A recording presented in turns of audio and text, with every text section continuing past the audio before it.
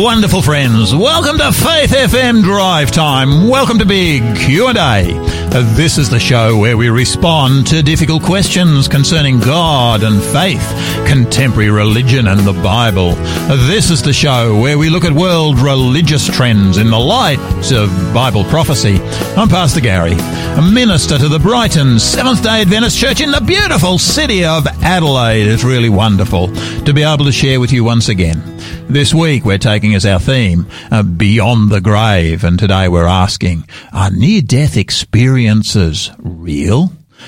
Today, our co-host is Pastor David Butcher, and David's the president of the Seventh-day Adventist Church here in South Oz. Welcome, David. Good afternoon, Gary. Good afternoon, listeners. It is wonderful to have you back with us again. Winter has arrived.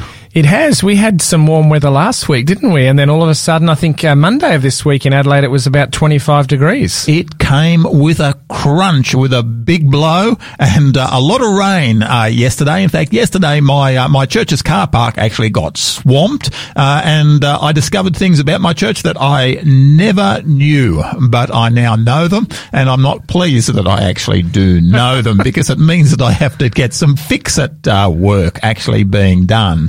And David, are you still riding your bike? So you're a bike rider for exercise. How do you do it in winter? Yes, I need to get some more gear. In fact, my wife, for Mother's Day, you buy your wife a toolbox for Mother's Day, and if she doesn't want to use it, you use it. No, but with Megan, I did buy her some riding gear. But no, I have not ridden, I was away in Melbourne for a week, probably for at least 2 weeks, maybe 3 weeks. And I knew rain was coming this week, so I was busily trying to get some paving done and been fighting a little bit of a cold as well. So I need to get back on the bike. Okay. That means you're putting on a little bit of weight in winter. Yes.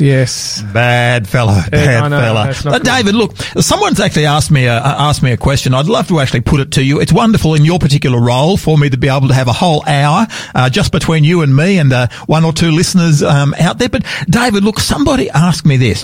Why are churches, because we're into church planting, why are churches planting churches when there are so many empty church buildings out there?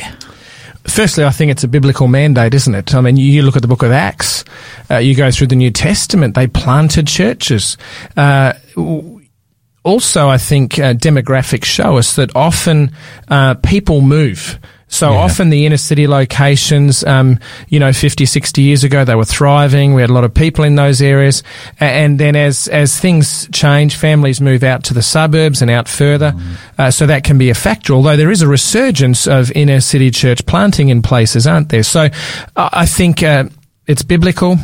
Demographics change, churches go through cycles and plateaus and sometimes decline when people move away. And we need to focus on, Christians need to focus on reinvigorating those churches. But I do believe there is something really powerful about groups of dedicated church members that have a heart and a passion for evangelism, and they want to see something happening in the community, and they want to go plant a church. And what I really like about it, the energy that occurs, it strips away some of the formality, some of the other things, and they get down to the basics of soul winning, connecting with the community, and you see things happen. And I guess just like a baby plant, it has to fight to survive, has to struggle. It's not fully established. Yeah. With a church plant, you can't be part of it unless you're really committed. And so the people are fighting, not physically fighting, but are aggressive in their sacrifice for Christ and are committing everything to it because they want this baby to grow. They want this plant to grow. It becomes their baby, isn't it? It's not the baby of a previous generation. It's rather their baby. They are raising something up, and they're often prepared to put a level of effort in that they're not prepared to put into a church which is into a bit of a routine. That's right. And so I think we need to continue to plant churches. We need to try and revitalise churches as well that may have plateaued, but it's biblical. Okay. And it's wonderful seeing people's gifts released for ministry. Yeah. Tell me, David, is it possible to revitalise a church that maybe is run down? A big silence there, David. You might have to edit that out. I mean, how long's a piece of string? I think it is always possible. The Holy Spirit can do anything, right? Yeah, and when people are committed. So definitely it's possible. It certainly takes a lot of energy and commitment.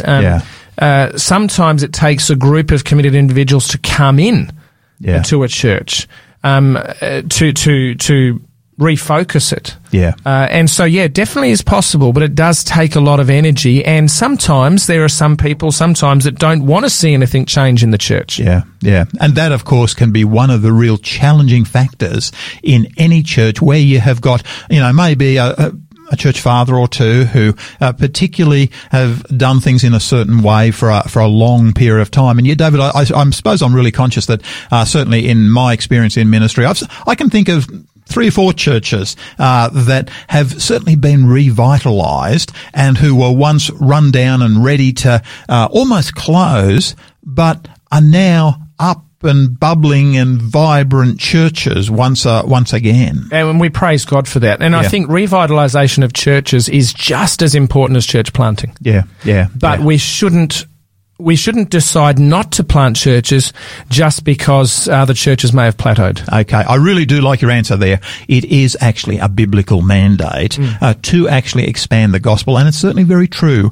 People do move through the course of time, where the demographics and people have moved out into the suburbs. You actually have to move, and sometimes that means that you've actually got to close down churches, and I think that is the hard and difficult thing, because coming to the point where a church says, hey, look, yes, we have served the community here well for maybe 80 years, but the people have moved to other areas. It's time for us to make some hard decisions. And look, I find that sad personally. I sort of don't live too far from the centre of Adelaide, and around where we're living, within a 5-minute walk, there's 4 or 5 churches. Now, most of those are operating, but there are some that you drive past and they've been turned into houses. You go to some parts of every state and you'll find some are cafes and restaurants and guest houses, and that disappoints me in a way. What's happened? There is always that touch of sadness when you see a church closing. And yet when I think of, for example, the 7 churches in the book of Revelation, they were once vibrant churches, but today none of them actually exist. At some point they all came to the point of saying, okay, we have to close our doors. And to me, this is the real challenge, when as a church can it be revitalized? And I think just on that, Gary, the first church that's there in Revelation is the church of Ephesus.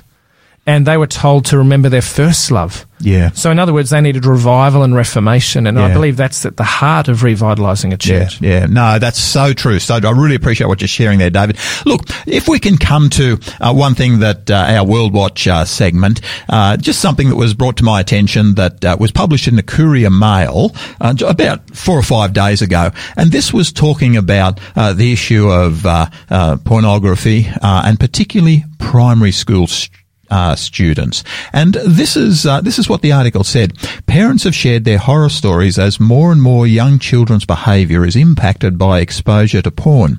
Barely a day goes by that a parent doesn't contact me to tell me of the devastation and trauma caused as a result of their child being exposed to porn. My 6-year-old was shown porn by an older boy at school, said one mother. My daughter was on a kids' game site and a porn pop-up appeared. My child Googled an innocent term and it took him straight to a porn site. My son was shown porn on the school bus on the way home.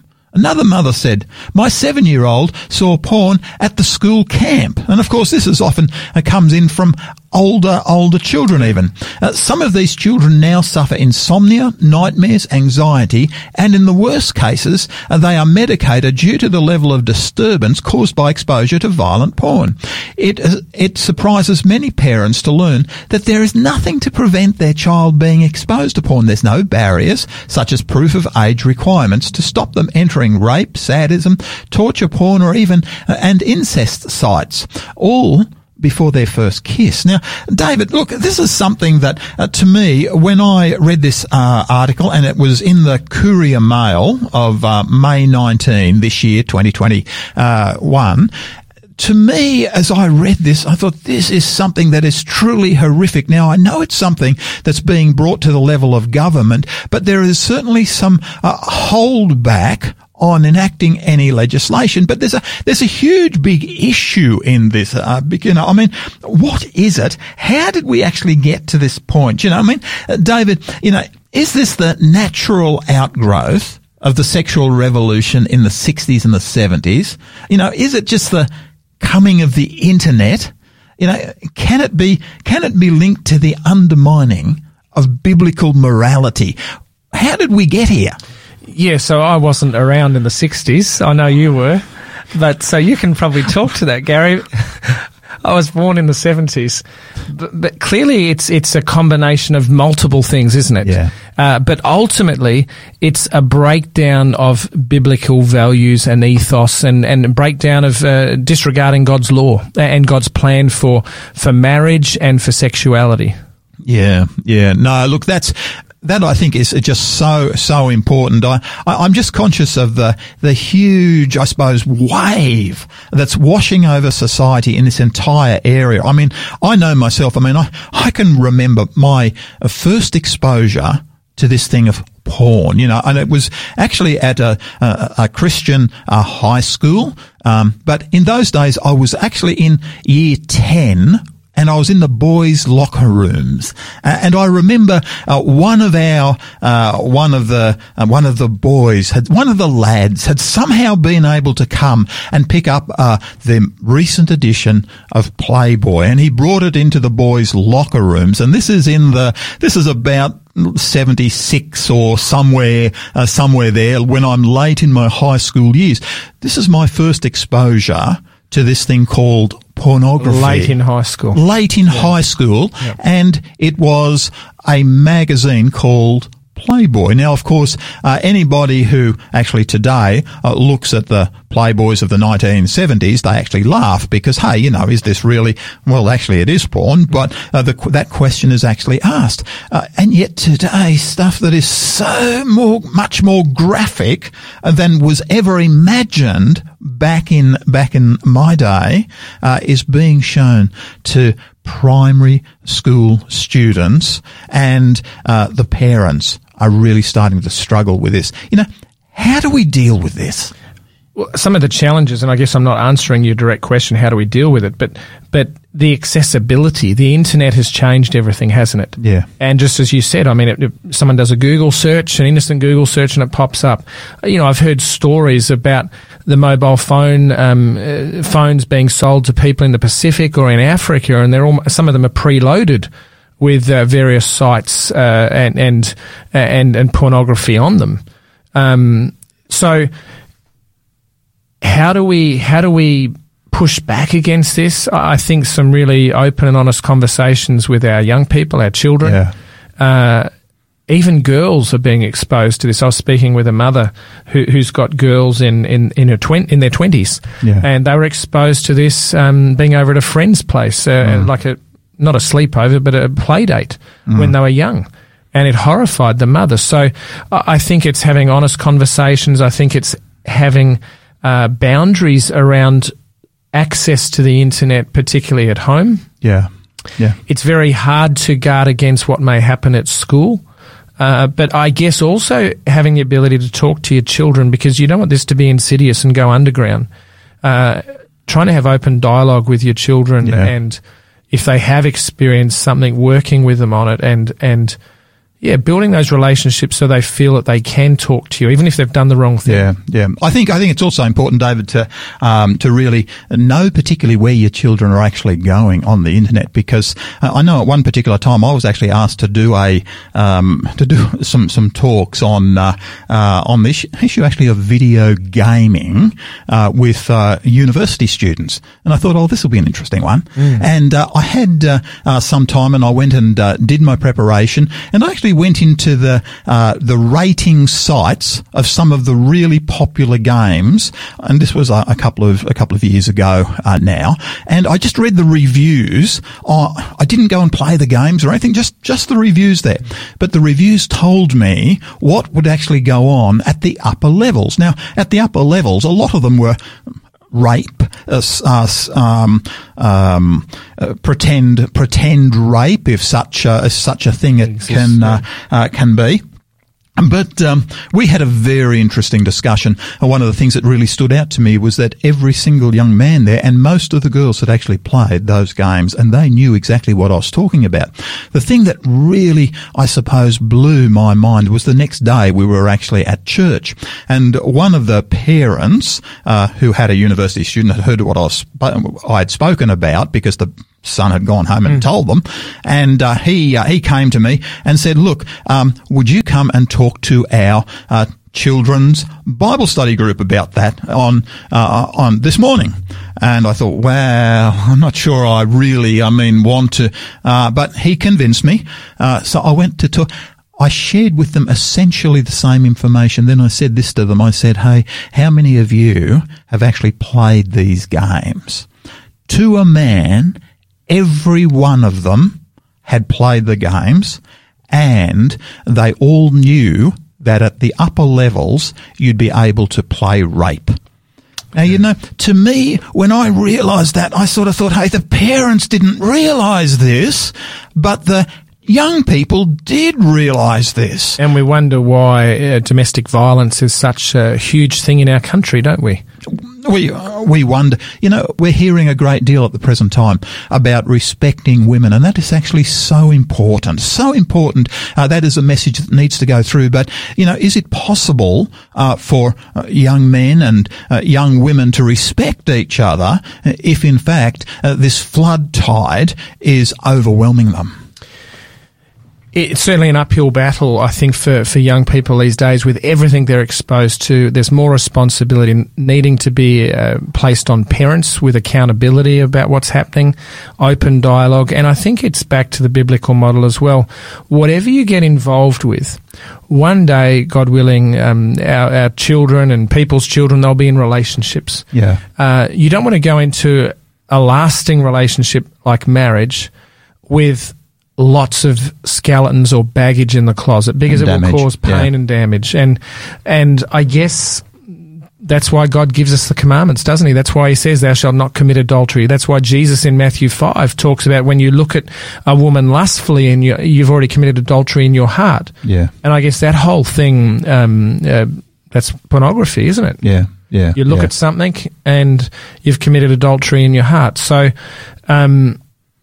it's actually a challenge not just for, protecting primary age students, but it's actually a real challenge for adults as well. I'm just so conscious that it is so easy to say, oh, look, this is a problem for the primary school students, but it can actually become a major problem for adults as well.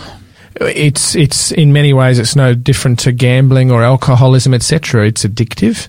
Yeah. Other than the fact that all of these things, any addiction can be bad, but any addiction that goes underground is really bad because it causes shame, and then where do you turn to? Yeah. David, thank you so much for that. Look, let's come to a song. This is Frontier, and this is called Resurrection Song. Please enjoy.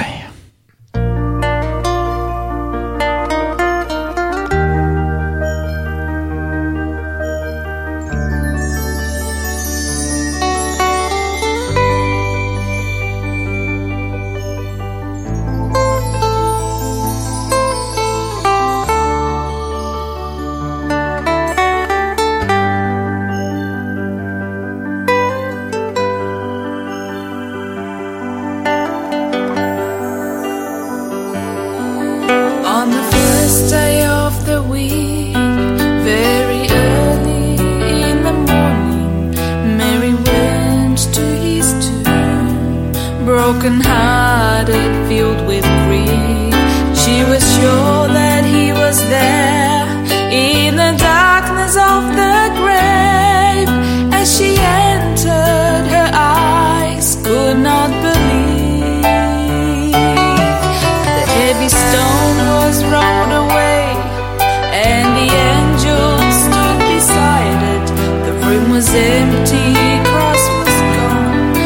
had risen from the dead.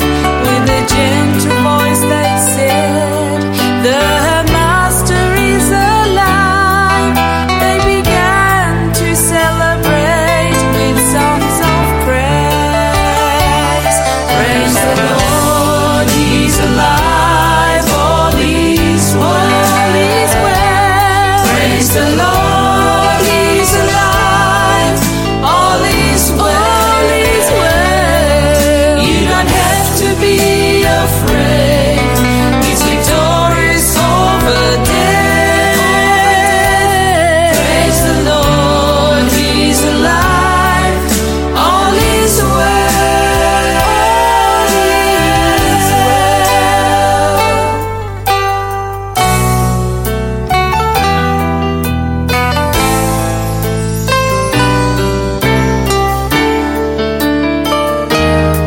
In a little upper room, the disciples were together. They were sad and very scared, for the Lord was crucified. They expected to be tried by the Romans and the Jews, all because they followed Him in every way. Suddenly they heard a knock, and the Lord appeared among them. He said, peace be with you all. It is me, I'm alive. When they saw His open wounds, they forgot their every doubt. What the prophet had foretold had come to be. Praise the Lord, He's alive. All is well. Praise the Lord, He's alive. All is well. You don't have to be afraid. He's victorious over death. Praise the Lord, He's alive. All is well. Praise the Lord, He's alive. All is well. Praise the Lord, He's alive. All is well. You don't have to be afraid. He's victorious over death. Praise the Lord, He's alive. All is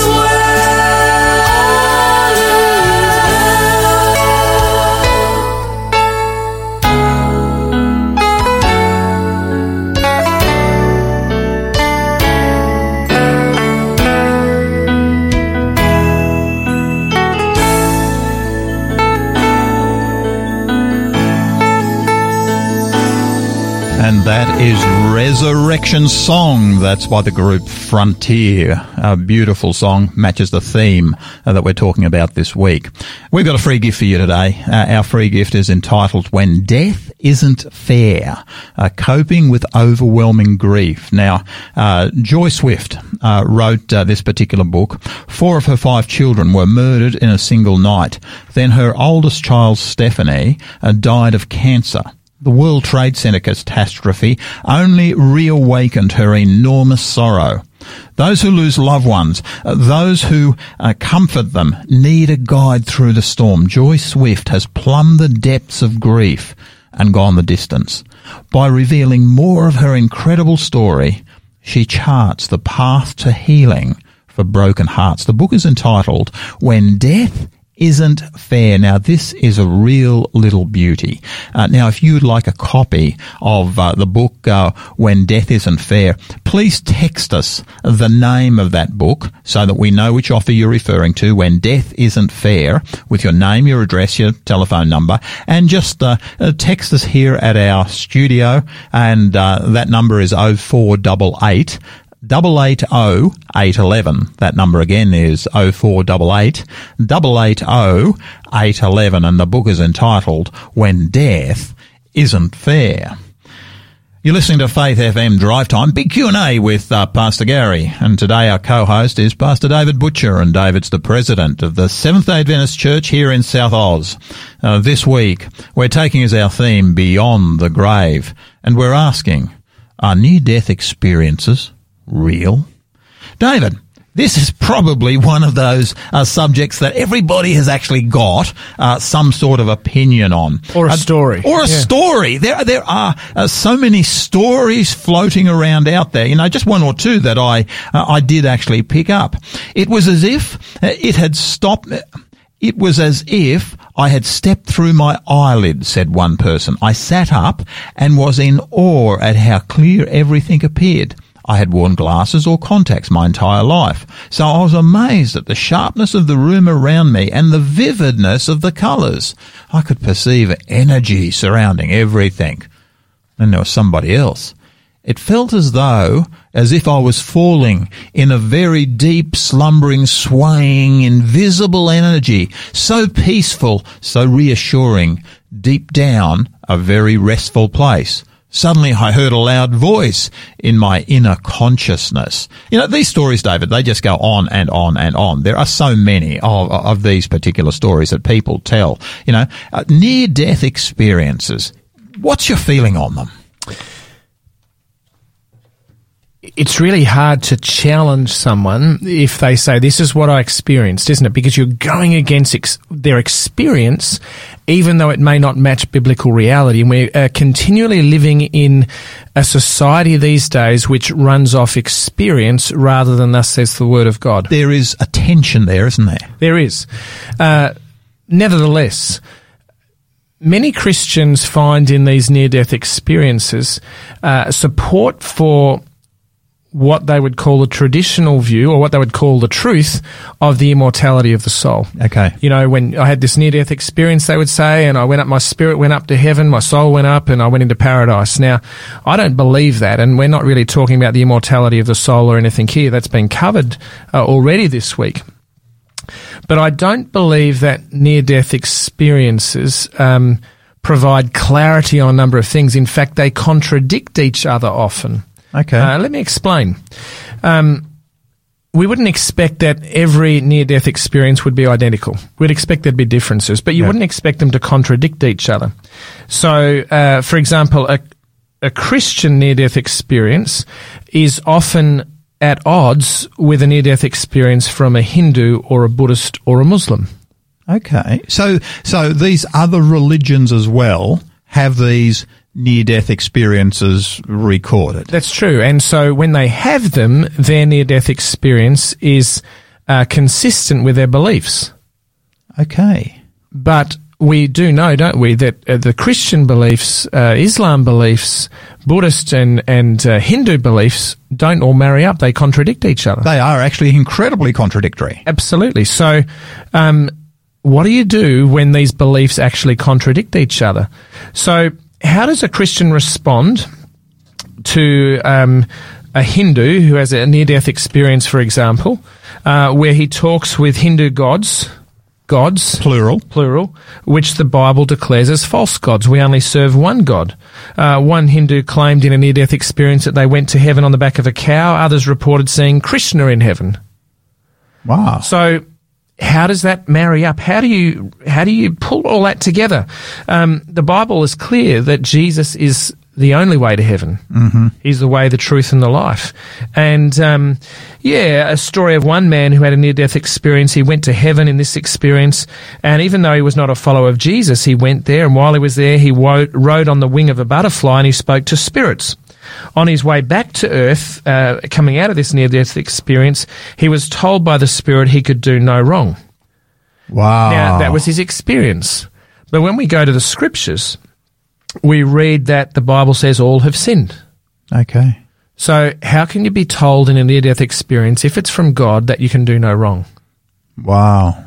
This is starting to say to me, David, it's so important that we actually trust the Word of God, isn't it? It really is. And others have been told that there's been a mistake. It wasn't their time to die yet. That's why they're going back to earth. Now, does God make mistakes? No.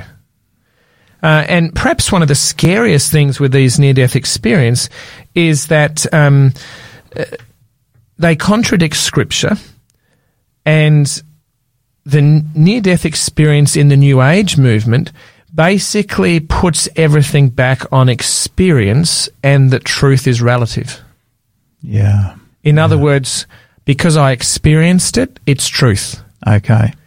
And of course, that is one of the huge challenges that we're actually facing in the contemporary religious world, because what we're actually getting is an incredible plethora of beliefs. There's a real mishmash of beliefs out there. It's no longer, what is the Word of God actually saying? It's very much, hey, how do I feel, and how can we blend many beliefs together? There's this understanding of many paths, one heaven. It doesn't matter too much anymore where I'm actually coming from, because we're all going to go to the same place. And of course, the problem with all of that is that it's not biblical. It's not biblical. So when we wander from the Word of God and everything's subjective, or it's based on how I feel or my own experience, we're in trouble. It's interesting. I think one of the other key points is this.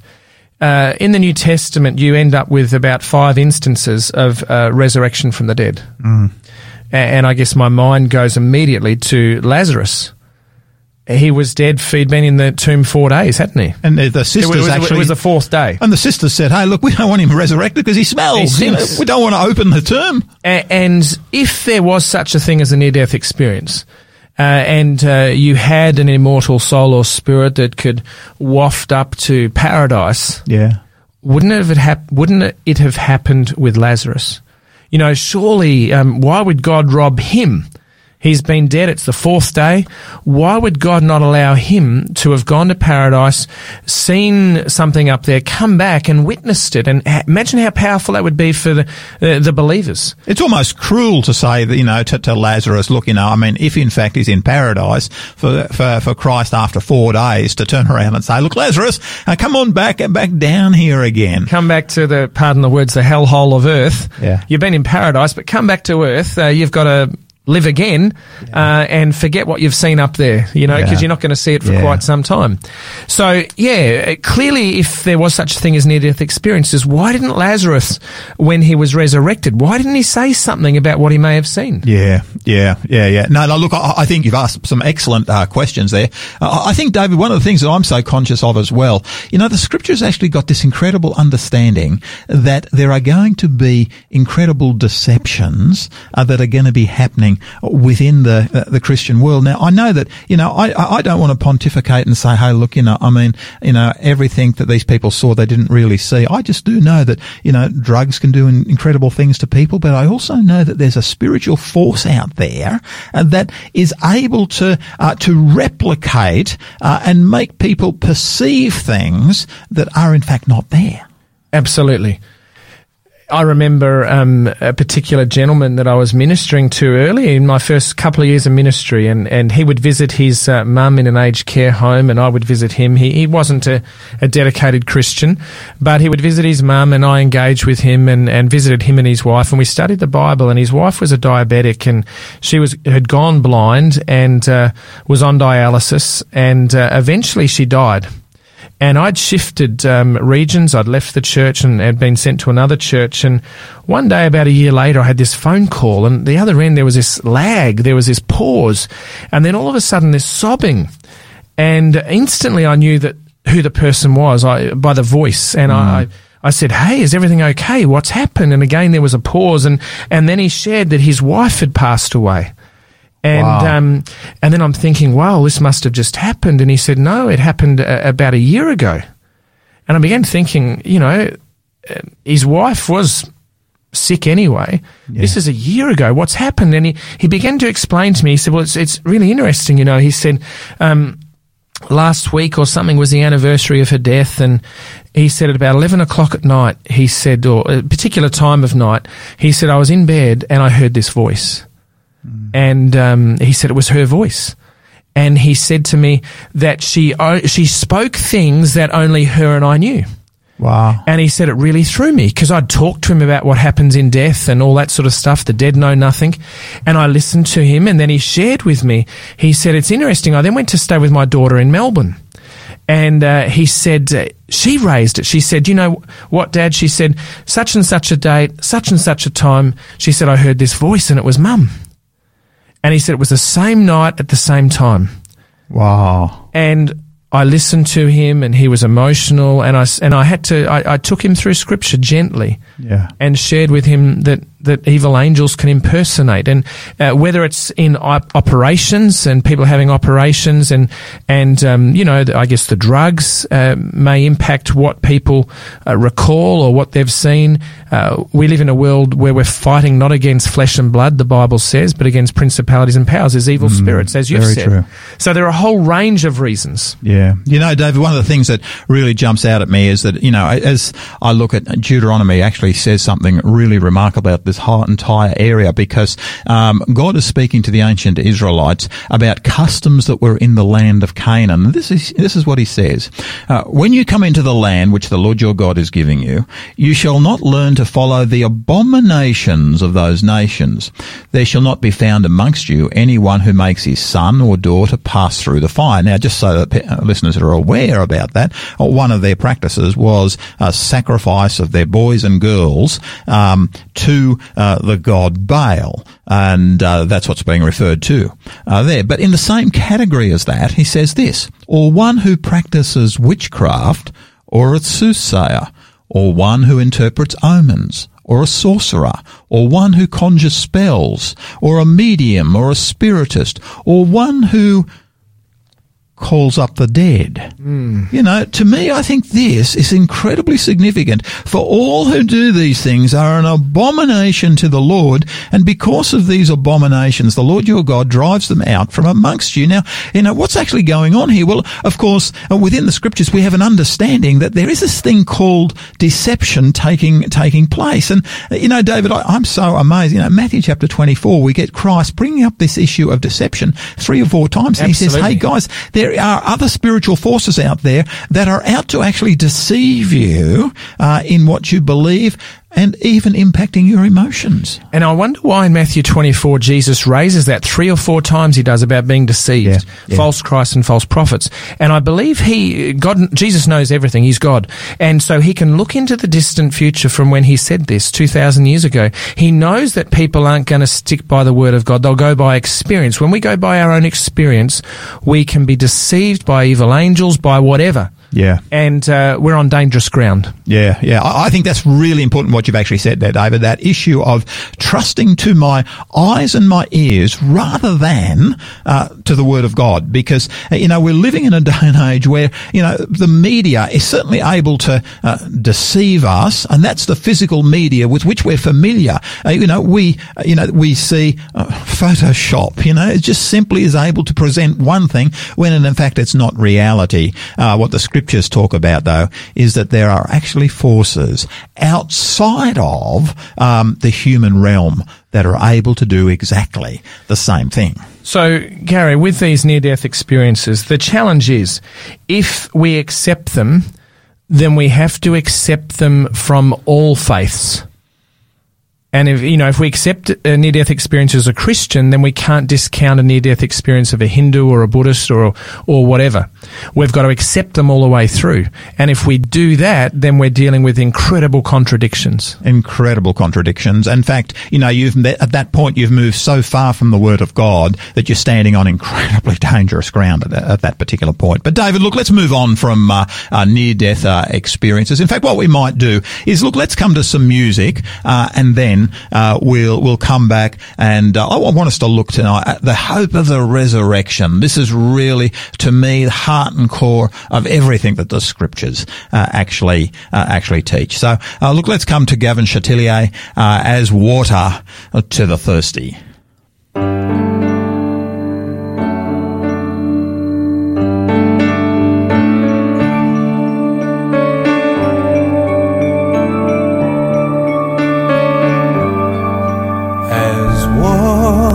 To the thirsty, as beauty to the eyes, as strength that follows weakness, as truth instead of lies, as summertime and springtime and summer time to be. So is my Lord, my living Lord, so is my Lord to me.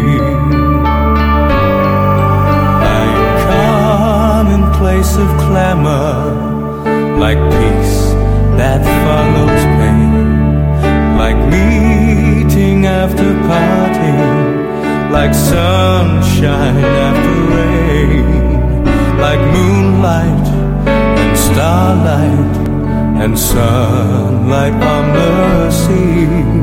So is my Lord, my living Lord, so is my Lord to me.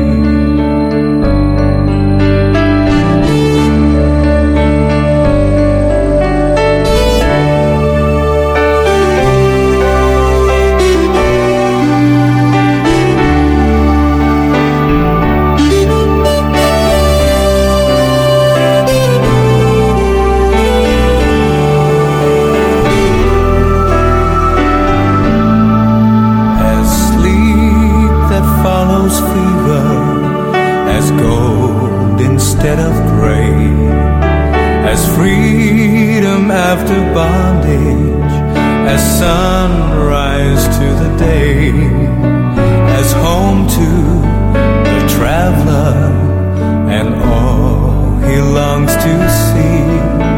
So is my Lord, my living Lord, so is my Lord to me.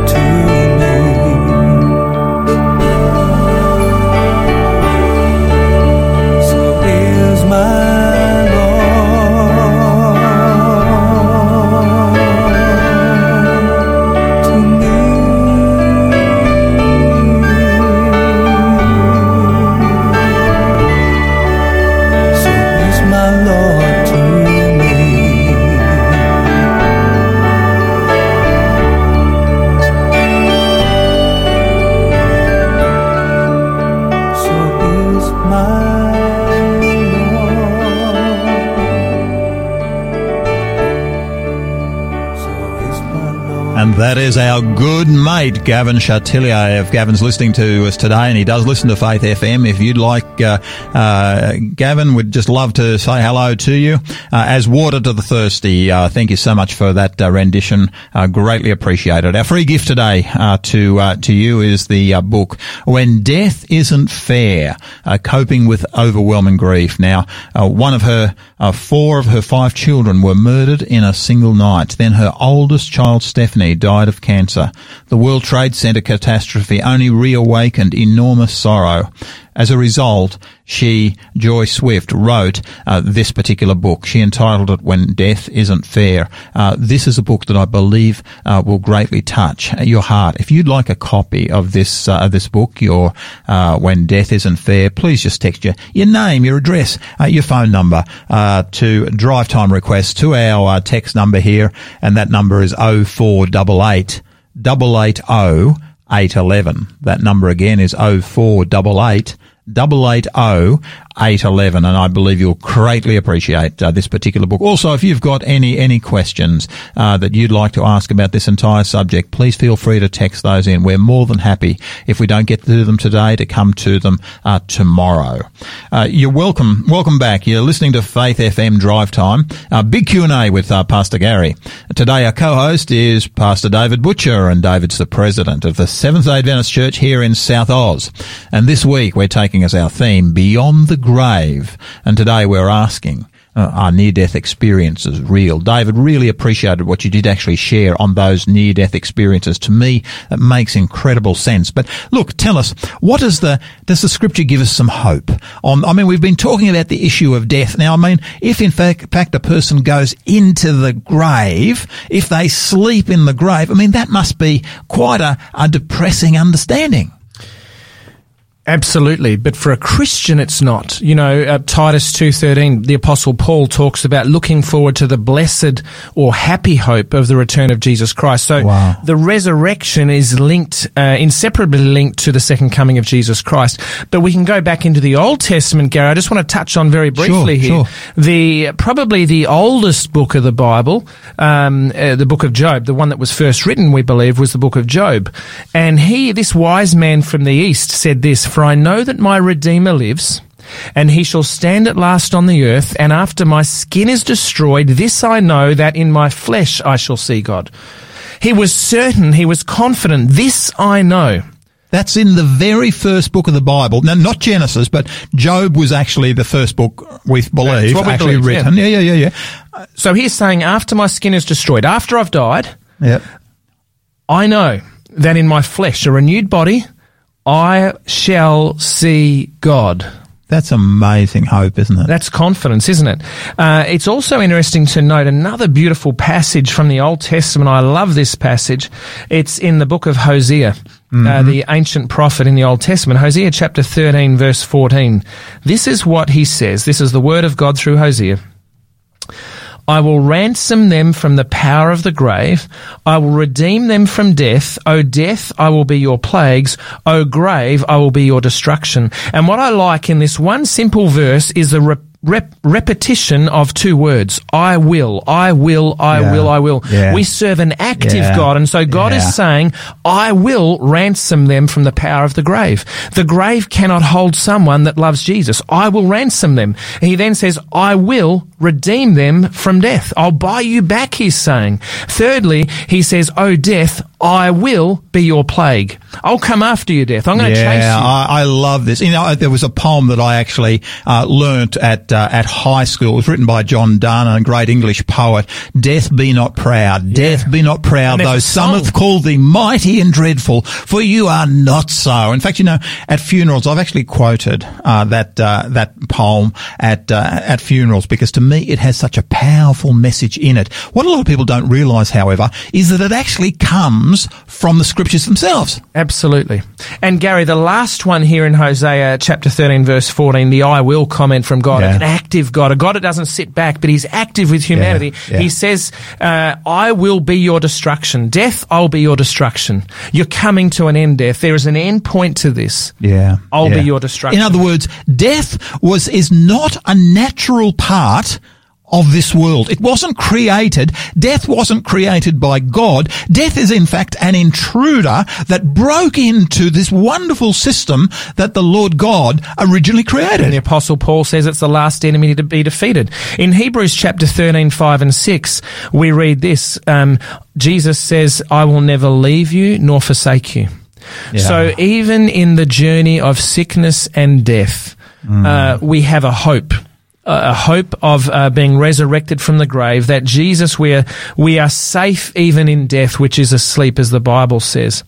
So, Gary, I think the Gospel of John has some insights for us. John chapter 5, we read this in verse 25, the words of Jesus. Most assuredly I say to you, the hour is coming, and now is, when the dead will hear the voice of the Son of God. I like that. It was the voice of God that brought the universe into existence, and it's the voice of God, we read, that the dead will hear. Even if they're deaf, you know, but not only deaf, these people are dead for thousands of years, some of them, and they will hear the voice of the Son of God, and it says, and those who hear will live. Wow. Now, these are people that are in a that had been in a relationship with God. Then he says, further on in verse 28, he says, do not marvel at this, for the hour is coming in which all who are in the graves will hear his voice and come forth. Those who have done good to the resurrection of life. This is hope, isn't it? And then those who have done evil, those who have chosen not to be in a relationship with Jesus, they'll awake to the resurrection of condemnation. Wow. So Jesus spoke of two resurrections, and we'll talk about some of this next week when we go on to the topic of hell. But he spoke about a resurrection of life. In John chapter 14, some of those most famous passages of Scripture, Jesus spoke about the fact that he was going to go away and he's going to come again. and then he was going to make mansions for us, a home for us in heaven. He'll come again and take us to be where he is. John 14, 1-3. Yeah. Now, thousands of years have passed, but that promise is still true. Yeah. The people he spoke that to, the disciples, this is on the night he was arrested, he gave them this promise. That hasn't been fulfilled yet. Yeah, it is still future. It's, David, this is one of the beautiful things that I find about funerals, because while funerals, increasingly today, funerals have been called a celebration of life. In other words, there's something that look back. But for the Christian, a funeral is also a time you can celebrate a life, but a Christian can also look forward. That person who is a believer in Jesus Christ, that person who has accepted Christ as their Saviour, can confidently say, this is not the end. You don't just live once. There's going to be a resurrection. The person is going to come. The grave cannot hold a person who has accepted Jesus Christ. And that's why Jesus in Revelation chapter 1, and I'm just turning to that as we speak, Jesus in Revelation chapter 1, I think it's around verse 17 or 18, he says, verse 18, I am he who lives. This is Jesus. I am he who lives and was dead, and behold, I am alive forevermore. Amen. And this is what he says, I have the keys of death and the grave. Now, we have hope at a Christian funeral. Why? Because Jesus has the keys of that person's grave. Yeah, he is the master locksmith. There is not a grave he cannot unlock if we're in a relationship with him. Yeah. So at a funeral, that's why the Apostle Paul says in 1 Corinthians 15, we grieve, but we don't grieve as others who have no hope. Exactly. I've had so many people come up to me after a funeral and they've said, Pastor, thank you for what you shared. That is actually so powerful. That is actually life-changing. And the family goes away not just with a feeling of a wonderful celebration of life, but a wonderful hope for the future, that this is not the end, and it's not on my authority. This is on the authority of the Word of God. And this is where it gets really powerful, Gary, because, Jesus promised he'd come again, John 14, but look at the resurrection of Lazarus. He has proven that he can raise the dead. Yeah. And he said to Martha there in John chapter 11, he said to her, in verse 23 of John 11, he said, Jesus said to Martha, your brother Lazarus will rise again. And Martha says to him, I know that he will rise again in the resurrection of the last day.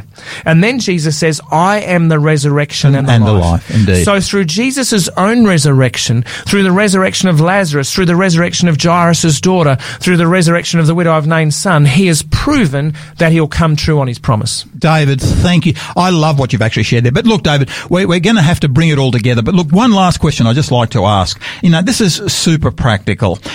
How do you speak to your children about death? Yeah, really, really tough question, but a very important one. I remember taking our son Emerson. We were on holiday, and early one morning at dawn while I was walking through a cemetery, and I took him with me, and I explained to him at 3 or 4 years of age that there are dead people in the ground.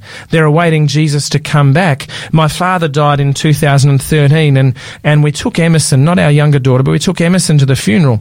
And before there was a burial first, and then the celebration, and I walked up to the grave site. The hole had been dug, and I got Emerson to look down into the hole, and he was with me.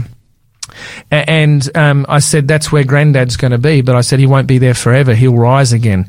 Just last week, as a family, we were talking about death, and we don't talk about this all the time, but when people get sick. And my daughter, who's 12 and a half, she said, she asked, did this person know Jesus? And I said, yes. She said, that's good, Daddy. She said, they'll rise at the resurrection. Indeed. So we need to share with our children that we don't need to fear death because Jesus has defeated it. Yeah, indeed. And we don't need to worry about dying. All we need to do is to focus on being connected to Jesus Christ. And that's so true. I remember with my own children, when my children were very small, I used to have this silly little saying when they got up in the morning. It goes something like, wakey, wakey, rise and shine. Come on, it's time to get out of bed. I can't remember how it went now, but wakey, wakey, rise and shine. It's time to get out of bed. And I remember sharing with my kids about the resurrection And what they said to me, and they said, what happens to the dead people? And I said, well, you know how when I come every morning, what do I say? And they quoted back to me, wakey, wakey, rise and shine. Come on, you sleepy heads. It's time to get out of bed. And I'd always try to say it in my happiest, most joyful voice. And continually they would come back to me with a pillow or two. But, one of the things that I said to them was that's what Jesus is going to do when he comes back the second time. He's going to say, wakey, wakey, rise and shine. Get out of bed, you sleepy beds. To me, it took the fear out of death, certainly for my kids. And sharing with your children the promises in the Bible. We read John 5 where Jesus said the dead will hear his voice. Yeah. Lazarus was dead fourth day, and he's heard the voice of Jesus come forth. Yeah. No, it's powerful. It's powerful. Look, we have run out of time. Let's just bow our heads together in prayer. Father in heaven, Lord, we want to say thank you for being our Lord and our God. Lord, thank you for being the Almighty Creator.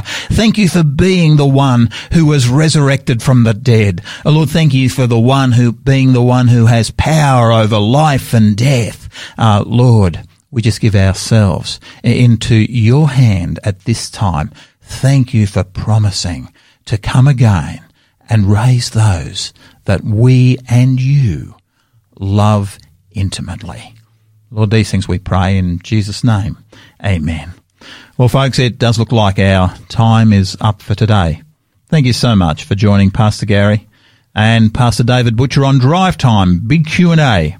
Please join us tomorrow when Pastor Fabiano and Helen Gray spend the entire time looking at the question, is heaven real? Really look forward to seeing you.